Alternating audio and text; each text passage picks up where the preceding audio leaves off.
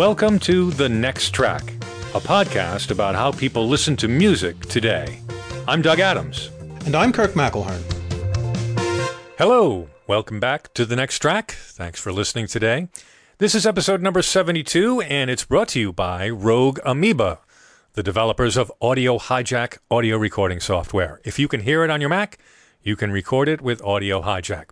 I've got a special Audio Hijack offer just for you, and I'll tell you about that in a few minutes. Now, if you're a Mac user and you're in the iTunes ecosystem, well, over the past couple of weeks, you've probably seen lots of new software. Lots of new software. iOS 11 for the iPhone and the iPad, Mac OS High Sierra for the Mac, and, of course, iTunes 12.7, which is available both for the new operating system, High Sierra, and previous operating systems as far back as... I don't know how far back. Well, surprisingly, the minimum system for iTunes 12.7 is Yosemite, Mac OS 10.10. And that's unusual because earlier versions of iTunes 12 could run on systems as old as Lion 10.7. The last time iTunes incremented a full version number was back in 2014. It was 3 years ago when iTunes 12 came out. And in my Macworld review at the time, I sort of predicted that Apple was going to be making the kind of changes that we saw in the 12.7 update, some of which we'll discuss in a minute. I said, I'm not on the split iTunes because it's bloated bandwagon. It makes more sense to have one app manage all my media. But I think these changes, particularly the tighter integration of the iTunes Store, will incite more people to campaign for the dismemberment of iTunes. Now, I also quoted this in an article on my website last week. This is where iTunes is bloated. There'll be a link in the show notes. What I pointed out is that the bloat in iTunes that causes performance problems is not related to any features that you use or don't use. And we'll get to some of those features that have been removed. But it's related to the integration of the iTunes Store that is no longer just in the Store tab, but is in your actual library. When you look in your music library, your movies library, your TV shows library, by default, you see your purchased items, you see what's in the cloud and what's not. This is what slows down iTunes more than anything else. Right. It's not just the local database and the local music player. It's the fact that the Apple Store component is in constant touch with Apple, checking on your music library to see what you've purchased, what you haven't purchased, what's in the cloud, and so on. So there was a big change in iTunes 12.7. Yes, Apple has said that in the interest of making iTunes more concentrated on media management, iTunes 12.7 no longer manages mobile apps and ringtones. And that's a radical change. But if you think about it, why are we still using music jukebox software to manage mini applications on mobile devices that use a different operating system? I mean, obviously, it's a system that evolved from the original iPod, but it looks like Apple wants to move away from that. It's a change that was unexpected. There was no hint of this happening in the betas over the summer, and understandably, people are upset by this. But, as far as I'm concerned, it is what it is, but it is a radical change. Well, it's a radical change because in removing not only app management and syncing, but also the App Store, the iOS App Store from iTunes, we no longer have a way to move apps to iOS devices without downloading them. And this is an issue for people who don't have a lot of bandwidth.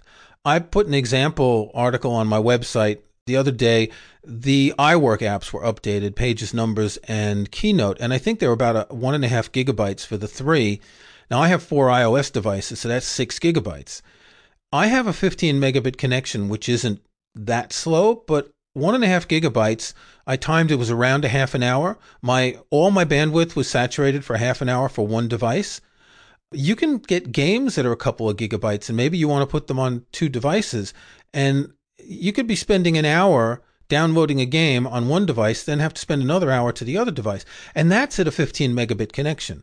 A couple of years ago, I only had 4 megabits. So that half hour to update those 4 apps would have been 2 hours.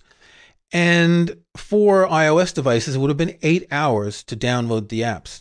Right. And those are apps that you would be using on a fairly regular basis. And, to spend this much time, you lose your productivity time downloading your productivity apps. So it's a bit of an inconvenience for a lot of people.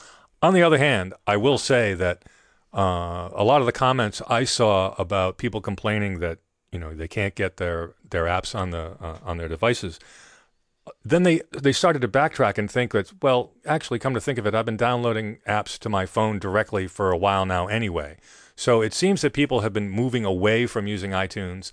I know my daughter and my wife, they very rarely connect an iPhone or their iPads to a computer to back it up. The only time they ever do is when I say, hey, there's a new operating system, you should upgrade. But the rest of the time, whenever they want apps or music or whatever else from that they want to load onto the phone, they just do it over the air. It never occurs to them to back things up. It never occurs to them to plug the phone in. So there are those people too. What's your internet bandwidth? Oh, 20, 25-ish on a good day. So fast enough. Yeah. Because remember that there are people not only in second or third world countries, but in countries like the UK where I am, the United States where you are, who only have 2 or 3 or 4 megabits. And there are also people, this is more common in the US, that have bandwidth caps. So they're limited to how much they can download in a month. Now, you take that game and have to download it a few times, that's going to eat up a lot of your bandwidth, and you either may be throttled at the end of the month, or you may have to pay for extra bandwidth. I think the problem is that Apple just doesn't think about these things anymore. They just assume that everyone has, high-speed fiber or cable, which is what they all have, and they forget that an awful lot of their customers, and particularly in, less developed countries, have very slow bandwidth. Well, so I guess what you got to do is find some public Wi-Fi, and be willing to sit in Starbucks or a coffee shop for a few hours and get your stuff. Well, in my experience, the speed in Starbucks and other coffee shops isn't very fast. Yeah, that's true. In fact, I don't think I've ever we go to London every now and then for the theater, and we stay in hotels, and I've never noticed bandwidth that was stellar.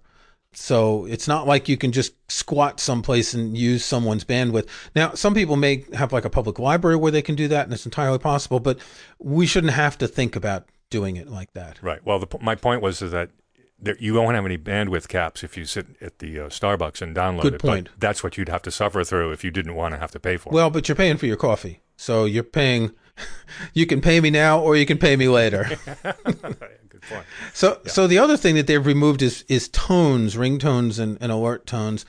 And I'm guessing not too many people use this, but I've got custom-made ringtones. I haven't made any in years. I've got a half a dozen, and there's one that I use. It's a clip from a piano version of Terry Riley's In C, and it's a really good percussive minimalist ringtone.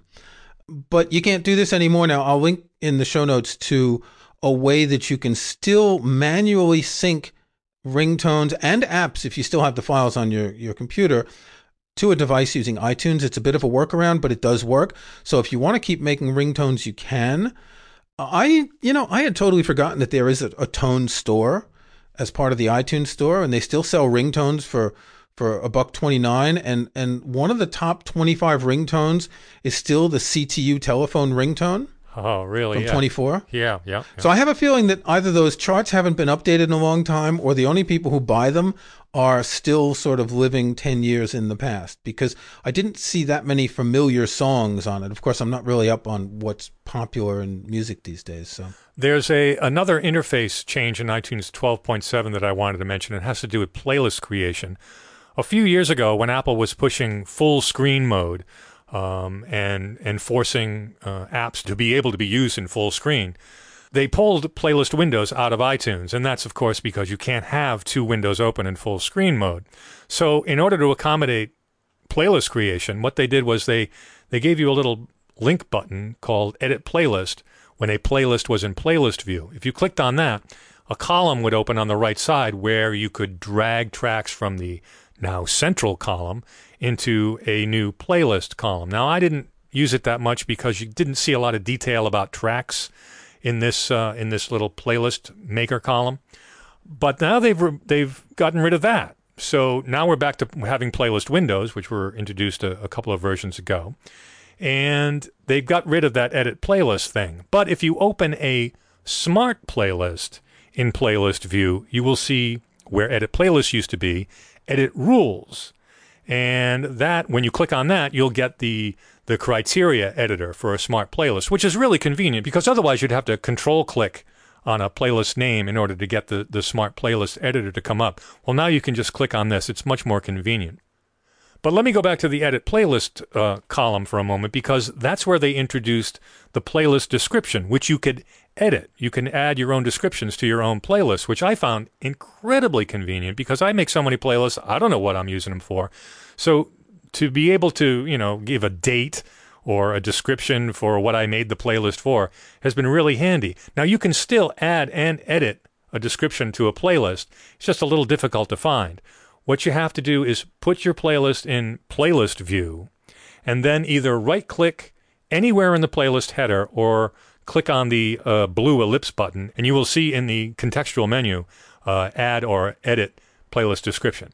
Also, I've created an Apple script that will enable you to edit the playlist description. We'll have a link to that in the show notes. But I'm glad that right column is gone because I found it useless. And I'm glad playlist windows are back because I find those much easier to use. And I'm glad that I can now quickly edit smart playlist criteria much faster and much more conveniently. This is a good place for us to take a short break. We'll be back to talk about Apple Music changes in just a minute. When you need to record audio on your Mac, don't overthink it. The only app you need is Audio Hijack from Rogue Amoeba. Audio Hijack can record audio from any app on your machine that outputs audio, whether it's a web browser, iTunes, FaceTime, Skype, an audio interface that pulls audio in. Let me put it this way. If you can hear it on your Mac, then you can record it with Audio Hijack. You may want to capture and time shift an internet broadcast. Well, Audio Hijack can schedule recordings when you're away. Podcast much? Kirk and I record the episodes for this show over Skype with Audio Hijack. And audio is great for inter-office communication. You can record meetings, a monthly newsletter, updates from the home office. You may want to digitize LPs, which reminds me that Audio Hijack has some great onboard effects like compression, EQ, and limiting to clean up those kinds of recordings. And it's so easy to use. You don't need to be an audio engineer to get great results. I've said this before. Whenever I've had to ask myself, how am I going to record that? The answer is always Audio Hijack. It's the essential audio recording tool for Mac users. Download the free trial and you'll see what I mean. Right now, you can save 20% on a license for Audio Hijack with this coupon code, NEXTTRACK. That's all one word, all uppercase. NEXTTRACK is the code to use to get 20% off your purchase of Audio Hijack from Rogue Amoeba. Remember, anything you can hear on your Mac, you can record with Audio Hijack. Download your free trial of Audio Hijack now from rogueamoeba.com. Now, there are some other new features that aren't specific to iTunes, but Apple Music has started to expand its, what would be the term, discoverability. You can now share your listening history. You can create a user profile. You can follow your friends. Your friends can follow you. You can see what they're listening to. So I can, for example, go to Doug's profile and I can see that he's been listening to Rory Gallagher, X, the Apple Music alternative playlist called Cake Essentials, some Dr. John, Deep Purple, and so on. Nothing to be embarrassed about yet. When you start listening to the greatest hits of Alvin and the Chipmunks, then I'll have a giggle. But this is interesting because if I look in the For You section and I see friends are listening to, I might spot something that, hey, I didn't know there was a new album by this. Or, such and such friend has been listening to this. That reminds me, that's a good record. And so one of my friends, in fact, someone you also follow, I can see that he's been listening to Yes is Fragile, Brian Eno's Thursday Afternoon, and a couple other things like that, music that I like. And that could be, to me, a sort of a reminder to say, hey, let me listen to that album now. I like this system. They've attempted to do social in the past and have failed miserably. And this is the first time that I've actually felt better engaged. I've actually made a point to see what other people are listening to. And like you say, you do see a conglomeration of what your friends are listening to. It seems to be that the cream rises to the top or something there, because I don't think I'm seeing everything that everybody's listening to, but it seems to be, well, it's tough to figure out at this point. But anyway, that's how engaged with it I am. I'm keeping an eye on it to detect the differences. And it's kept me in the For You section longer than I normally am there. Definitely. So when you go to the Friends Are Listening To section, you can click See All, and then you'll see more. Now, I don't think this is everything. I think there's got to be a certain cutoff date. And right now, I think we're each following a dozen people and we have a dozen followers. And if this expands to the point of, following 20 or 30 or 50 people, there might be too much to actually examine in this list.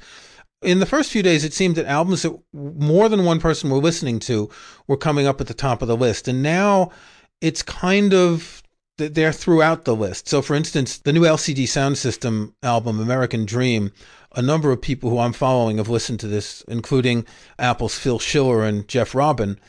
But it's on the third line, about 25 albums down, whereas a few days ago, it was near the top. Phil Schiller also likes Boston, and that's like, wow, I don't even want to listen to that ever again. But there are a couple of albums at the very beginning of my list that multiple people have listened to. So I think part of the system here is not only to show what people are listening to, but to maybe eventually prioritize what a lot of people are listening to. And also, don't forget, that list is going to ebb and flow depending on when people listen to music. We don't know when our friends have listened to it. We only know what they've last listened to. Keeping an eye on it, I've seen that some people nothing's changed in 2 or 3 days. So people aren't listening to music with iTunes, or at least not allowing it to show up. Yeah. Well, with Apple Music, this doesn't record anything from your iTunes library. It only shows what's in Apple Music. Well, if you're on iCloud Music Library, it will. In fact, if you look at my list, you'll see that playlists of mine are actually listed. Now, maybe you don't see those, but I see them. No, I don't. Okay. No, it looks like the only playlists I see are Apple Music playlists. So your personal playlists are not shared, and I guess that's a good thing. You can share a personal playlist with an individual. You can send them a link to a playlist. They can't edit the playlist, and it's really only good for them to look at, to see maybe you're setting up a playlist for someone to show the music that you've been listening to that you've added or whatever. But here, you're only seeing what's on Apple Music. It's like if I was listening to King Crimson in my iTunes library, you wouldn't see it because they're not available on Apple Music. The other neat thing is you can send a link to your profile. You can get a link to it and make it available so that people everybody in the world who has access to that link can start following you, unless you have set it up to approve new followers. I've left mine open temporarily, probably going to shut it down shortly after this, but I've left it open so that anybody who wants to follow me can. And if I wanted to publicize my profile, I could do that too with the link. I'll put a link in the show notes to an article I wrote called How to Share Your Listening History in Apple Music. It's not that clear how to set up the profile and share it, so I walked through with a bunch of steps. I've got my Apple Music profile link, and I'll put both mine and Doug's into the show notes. So anyone who wants to follow us and see what we're really listening to, go ahead. Of course, as Doug said, it might not be publicly available forever. And remember, you only see what we listen to from Apple Music. I think it's fair to say that I'm growing through a flurry of listening to Apple Music with this new feature. And I can't guarantee this is going to last very long. I have a lot of music in my library that I would like to listen to as well. But it is interesting, as you said, to see what people are listening to. And I've been going through a bit more new releases, particularly in classical music and jazz, things that I'm just not going to buy. The new recording of Schubert's last 2 piano sonatas by Christian Zimmerman, which is quite nice. Some new jazz stuff. I mean, I'm finding it useful, but there's this balance between all this music that I really like that's in my library that's not available on Apple Music, and the sort of kid in a candy store feeling of, spending more time with Apple Music. But as you said earlier, it has gotten me to look at For You a lot more often. You've probably noticed that the new mix is gone and it's been replaced by Chill Mix. No, I still have New Music Mix. You still have New Music? I don't get New Music anymore, which is fine because it went away for a day, and we talked about this, I think, maybe it was on Monday, and then it came back the next day. Yeah, that's right. I still don't have it. But what I do have is at the bottom of my For You, I have new releases, which I like better because I didn't like getting the individual songs in New Mix. I wasn't listening to it. But now that I see a list of albums at the bottom, maybe it's because I'm an album guy. But that's not new. Well, I never used it. I've never used it before. Okay, but it was always there. Maybe it just didn't scroll down enough. It's certainly possible. Yeah. It's certainly possible I never scrolled down enough. But I've never seen new releases before like that. So I'm paying much more attention to new releases now with that, now that New Mix is gone. So that's a kind of an ironic thing. Okay, so it's interesting. I still have the New Music Mix, and I think I've only listened to it once because, like you, the individual songs don't grab me. These are artists I don't know. The artwork thumbnail doesn't tell me anything. I don't see what genres they are, so I pretty much ignore it. On the other hand, the new releases has actually been quite good. It shows me the new John Fox and the Maths album called The Machine, which I happened to have bought on CD. In fact, I even saw the play for which it was a soundtrack some months ago. It shows me the latest album of music and speeches from the Royal Shakespeare Company's Coriolanus, which we saw Monday evening. And it recommended that because I've added other Royal Shakespeare Company albums to my library. It showed me a new album by Fred Hirsch called Open Book. He's a pianist, really good. It shows me volume 33 of the complete solo keyboard music by CPE Box on BIS Records. Volume 33. And they're probably only halfway done. So your point is that you're seeing some nice esoteric recommendations as new releases. Exactly. And that correspond to things that I've listened to or bought or whatever. The new Orchestral Maneuvers in the Dark album, I didn't know there was a new OMD album. It just came out on September 1st, and I actually quite like it. There's a great song called Ghost Star, the 11th track on the album. Quite good. It sounds like 80s OMD, but hey, that's what you'd expect, right? That's what I would demand, actually. There's another feature called Personal DJ, and it may have been available on iOS before. I don't know. I never encountered it, but it is now available through iTunes on the desktop. And Personal DJ is it's like your own radio playlist. My playlist is called Doug Adams Radio, and it includes a lot of music that I already have a historical connection with. Like, for instance, I've purchased music by a band, or I've listened to something in Apple Music. It seems to use your play history, and it creates a radio station. Mine's called Doug Adams Radio, and it's a bunch of music that I'm somewhat familiar with, and it reminded me of how we used to program radio stations. We always tried to play music that sucks the least. That is, you don't want to play anything that's going to cause someone to tune out, so you try to play this sort of music that is familiar but is not a tune out. And the other interesting thing about it is that the only way you can make this playlist, the only way to access it, is by using Siri. Yeah, you have to say to Siri something like play music or play me good music or something like that.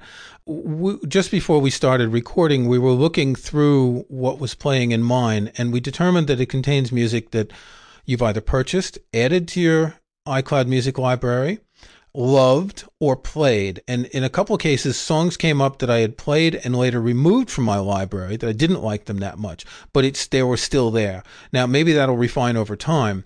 One thing that I'm finding interesting, and I'm just on my iPhone, I'm just putting it on again to check something, is as I go through this, I haven't seen any classical music come up. Now, one of the problems of these sort of play all my songs playlists is that half of my iCloud music library is classical music, and I don't want to hear the second movement of a Beethoven piano sonata after a Lou Reed song. So it seems like they're limiting it to just pop and rock and jazz, which is only half of my library, honestly. I'm seeing Bowie and Dylan, and I'm seeing Jorma Kaukonen and Durruti Column and Bill Nelson, Harold Budd, music that artists I like. So there must also be some sort of genius weighting of things you've played the most or the most recently. It is quite clever, I will agree. It's very similar to the favorites mix, except it doesn't seem to be limited to just 25 songs, which is great because I always look forward to the favorites mix to see what's in it, but I'm never going to listen to that playlist more than once a week. The radio seems to just go on and on. I've listened to it for about 2.5, maybe 3 hours, and I haven't heard it repeat. I have heard radio stations that I create on iTunes start to repeat songs after maybe 3 or 4 hours. So we'll see what happens with this. But right now, I am captivated by it to a certain degree. Once you create it, whether you create it with Siri on an iOS device or on a Mac, it will show up in your recently played, both in For You and in your recently played radio stations. It's also shareable, isn't it? You can share it? Yes, you can share it. There is a share station with a copy link and all that, and I'm not sure. We'll have to test that after we're finished recording and see how that works. If you don't listen to it for a while, you might want to just put it on for a minute at some point to refresh it, to bring it back to the top of the recently played list so it doesn't disappear. Because it's very possible that it will over time after maybe it can only keep a history of a certain number of radio stations. just to bounce back to that recently played section, one thing that I find a little bit annoying is that it will show, and this with the friends are listening to as well, it will show everything you've listened to even a little bit. So if I go to listen to an album and listen to a song and say I don't like this and move on to something else, it's still going to show up in recently played, and it's still going to show up in friends are listening to. Does that follow the 20-second rule for like skipped tracks? So for instance, if you only play it less than 20 seconds, it won't show up. Have you noticed that? I don't know. We'd have to test that. But I'm seeing a number of things where I've listened to a bit, either a song or even a minute of a song, or even one where I clicked accidentally and maybe backed out. Maybe it was more than 10 seconds. I don't know. If you're following someone who is the kind of person who's going to sample music, listening to 30 seconds of this and a minute of that, you're going to see a lot of dross in your friends are listening to section. If you follow me, you're going to see lots of junk because I'm testing Apple scripts that check playlists, that play a playlist, that make playlists. And I was noticing the other day, I said, wait, I didn't play those. And then I realized, oh, yeah, I was running an Apple script to check on something. And these things ended up in my history. And I'm like, well, that's interesting. I've got to keep an eye on stuff like that. But then I don't really care. There's nothing in my library I'm embarrassed about. But still, I did not expect that to happen. So that was an interesting thing. But you're right. I actually have the latest thing in my recently played is something that I did not play, but I think I touched on it. I may have even just tapped it on the phone, and I didn't listen to it. Is that the Live at the Whiskey A Go-Go? No. This is a Fountains of Wayne album, which just happened to be playing on my phone yesterday. But this morning when I opened it up, it showed up as recently played today, and it wasn't recently played today. Okay, well, I'm not seeing that in the listening to section under your profile. Oh, okay. So it's not sharing. Maybe things that you don't listen to that much don't get shared. So right. That's good. Time will tell. We'll see. Time will tell. Okay, it's time to wrap this up, but I just want to mention one little new feature that some people will find useful. You may have seen that there have been glimmers of FLAC support in iTunes and iOS, and it's really not clear how it's working in iOS. Some people can get it to work. If you open a file from Dropbox or iCloud Drive, you can play it. But one thing that is clear is that you can listen to a FLAC file using Quick View on the Mac. That's when you select a file and press the space bar to get a preview, and that does work. And if you do have FLAC files, this will be very useful. But you still can't play FLAC files in iTunes. You still can't play them in iTunes. You can convert them to Apple lossless and play them in iTunes, and you won't lose anything. And as a final word, this is the time of year when a lot of people take the opportunity to clean up their iTunes libraries before updating the Mac OS, the iOS, whatever. So I wanted to mention a few popular Apple scripts you might be interested in using for housekeeping, and links to these will be in the show notes. To eliminate dead tracks, those are tracks in iTunes that have become disassociated from their files one way or another, and such that you can't play them. You'll see them displayed with an exclamation point. You can use Super Remove Dead Tracks.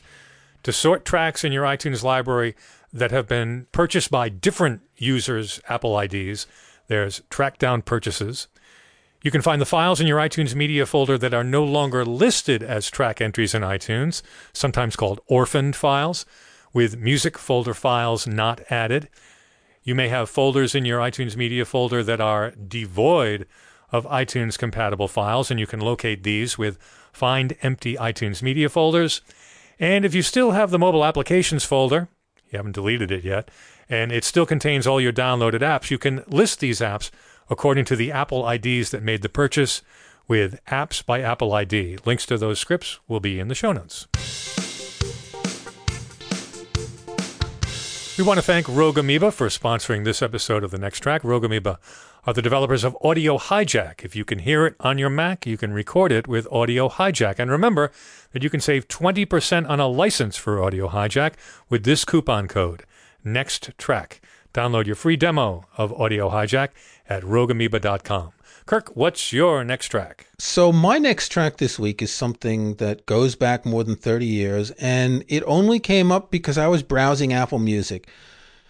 I was looking at some albums of people like Bill Laswell and Material and all that, and in the section of albums you might like, it showed up an album by James Blood Ulmer, and I was thinking, oh, I remember that guy.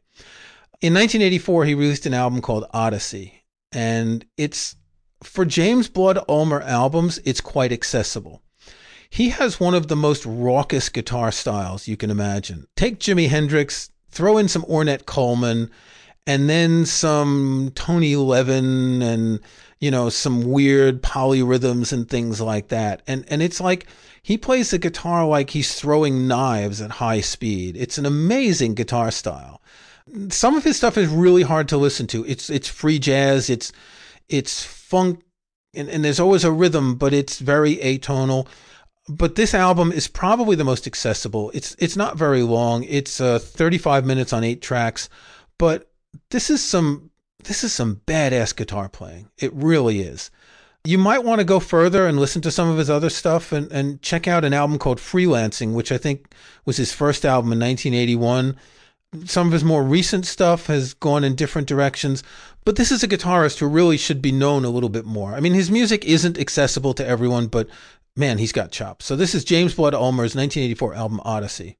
Doug, what have you discovered on Apple Music this week? Well, you're not going to believe it, but I actually did discover something on Apple Music this week. I was prowling around the way one does, and I landed on a Ron Wood album, and then I looked down at the bottom. It says, "You may also like," and I saw this icon for an album, and the name of the song was "You Baby You," and it said featuring Waddy Wachtel, Bobby Keys, Kenny Aronson.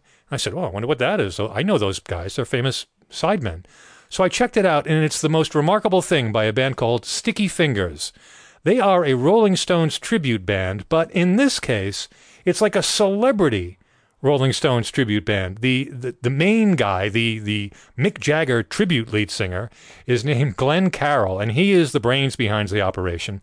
He writes songs that sound like the Rolling Stones. They don't do Rolling Stones covers. They do songs that sound like the Rolling Stones. These sidemen I mentioned, particularly Waddy Wachtel, who's one of my favorite guitarists of all time, is on here, and he really gives it an edge. The album was produced by Andy Johns. This album sounds like the Rolling Stones circa 1971. It's really a lot of fun to listen to, and I highly recommend it if you're a Stones fan of that era. And by golly, who isn't, right? Sticky Fingers is the name of the band. The name of the album? Like a Rolling Stone. It's my next track. This has been The Next Track, a podcast about how people listen to music today. You can find show notes and links to some of the things we talked about in this and other episodes at thenexttrack.com. There's also a contact form there you can use to send us comments. If you like the show, we hope you'll subscribe in iTunes or your favorite podcast app. And please think about giving us a review or rating. We'd appreciate that. I'm Doug Adams, and for Kirk McElhearn, thanks for listening. We'll talk to you next time.